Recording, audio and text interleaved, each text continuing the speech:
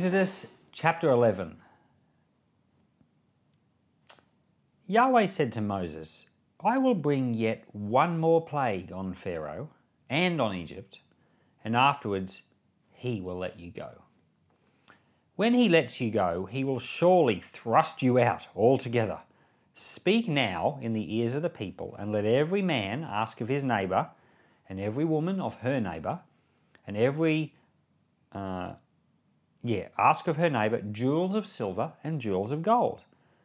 Yahweh gave the people favour in the sight of the Egyptians. Moreover, the man Moses was very great in the land of Egypt, in the sight of Pharaoh's servants, and in the sight of the people. Moses said, This is what Yahweh says, About midnight I will go out into the middle of Egypt, and all the firstborn in the land of Egypt shall die. From the firstborn of Pharaoh who sits on his throne, even to the firstborn of the female servant who is behind the mill, and all the firstborn of livestock. There will be a great cry throughout all the land of Egypt, such as there has not been, nor will be any more. But against any of the children of Israel, a dog won't even bark or move its tongue against man or animal, that you may know that Yahweh makes a distinction between the Egyptians and Israel. All these servants of yours will come down to me and bow down themselves to me, saying, Get out with all the people who follow you, and after that I will go out. He went out from Pharaoh in hot anger. Yahweh said to Moses, Pharaoh won't listen to you, that my wonders may be multiplied in the land of Egypt. Moses and Aaron did all these wonders before Pharaoh, but Yahweh hardened his heart, and he didn't let the children go out of his land. That was the shortest chapter in the book of Exodus. It's only 10 verses. And it's interesting because you've got all these chapters, this is chapter 11, that are 29, 30, 31 verses, and all of a sudden, a chapter with 10 verses. It's just so short. And next chapter is going to be 51 verses. So it's funny. You know, we're averaging around the 29, 30, but all of a sudden we have a short chapter and then the next one a really long chapter. And the reason for this is because of a man called Stephen Langton who lived about 800 years ago. In the 1200s, he was an archbishop, and he thought it would be easier if we could split the whole Bible into chapters. And no one had done that before. At that point, it was books only, and you would just have to scroll through the scroll or scroll through your manuscript until you found the spot, and you kind of had to know it fairly well. And but after chapters, it was much easier to say, well, in Exodus chapter 11, this is what happened. And so the books themselves are the work of of authors inspired by God, but the chapters, well, I'm not sure whether God had a role in inspiring where the chapters fell or not, but they're definitely the work of Stephen Langton. And sometimes it's really helpful. I mean, it's definitely helpful being able to say, go to Exodus chapter 11 or something like that. But sometimes he splits up the chapters, or he split them up in places which gives you the feeling that we're now moving on to a different subject, but we're not. So there's some parts of the Bible, like say, for example, in the book of Romans especially, where it's really like a continuous subject, but because of a new chapter, you think it's a new subject, and you don't realize that what was said before kind of connects. And so, like the start of Romans chapter 12 is a great example of that. Therefore, whenever you see a therefore, it's connecting to previous things, but a lot of people don't twig to that, and they think it's like a new idea. So, if I was to put my mind and back to being Stephen Langton and say, why did he make one chapter shorter, Exodus 11, and the next chapter longer, Exodus 12? It's because the next chapter is about Passover, and I think he wanted to try to get the whole Passover theme into one block, which he did. And so next chapter is going to be longer.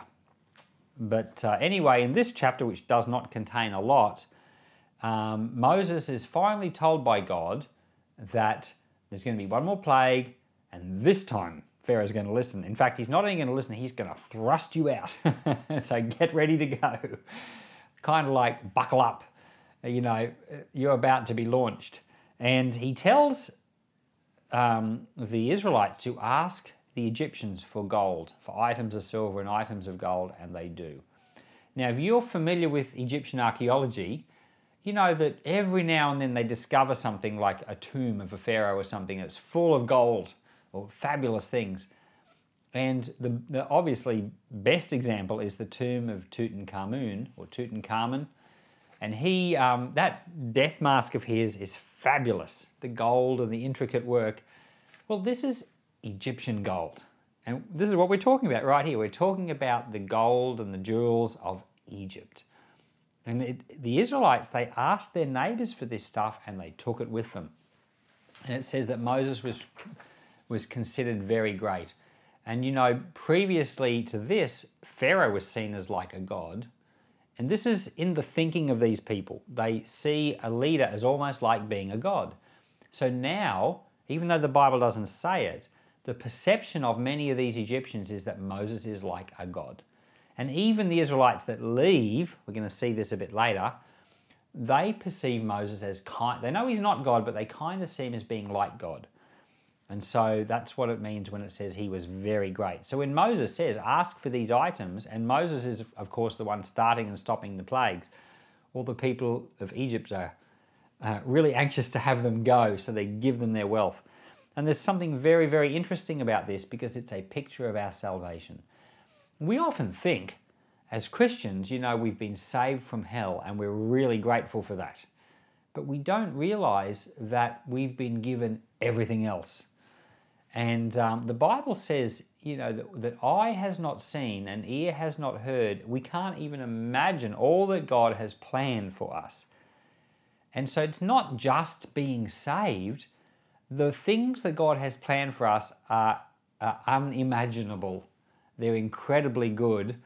And this is a little picture of it here. God doesn't just deliver these people from slavery. They get the gold and the riches of Egypt to take with them. So you've got the poorest people in Egypt that take the wealth of Egypt and they go with them. They go out into the desert and they're fabulously wealthy. And this is where they get all the resources that they use to build the tabernacle. The Ark of the Covenant is built out of this gold. And the table of, you know, like the tables and the furniture, all these things that we're going to read about later in Exodus and Leviticus, which are made of gold, it's Egyptian gold. And of course, the golden calf is also made of Egyptian gold. And we'll get to that a little bit later. So, God said he was going to have his way, and he does have his way. And in our lives, he has his way too. And we don't want to be people who get to the point where God has to force us to do what he wants. We want to be people who willingly do what he wants, don't we? That's what I want to be. So, Lord, I ask that we would be the people that receive the gold. Lord, the people that receive your salvation, but also the ones that receive your blessings. And Lord, right now, in this moment, we take faith. And I want to say to you, Lord, give us our inheritance. I know that we have an inheritance in heaven. I know that there are fabulous and things beyond our imagination waiting for us. But Lord, there's also treasures and riches for this life too. Bring us into your promises, I pray. Let us inherit the blessings of the Lord. Amen.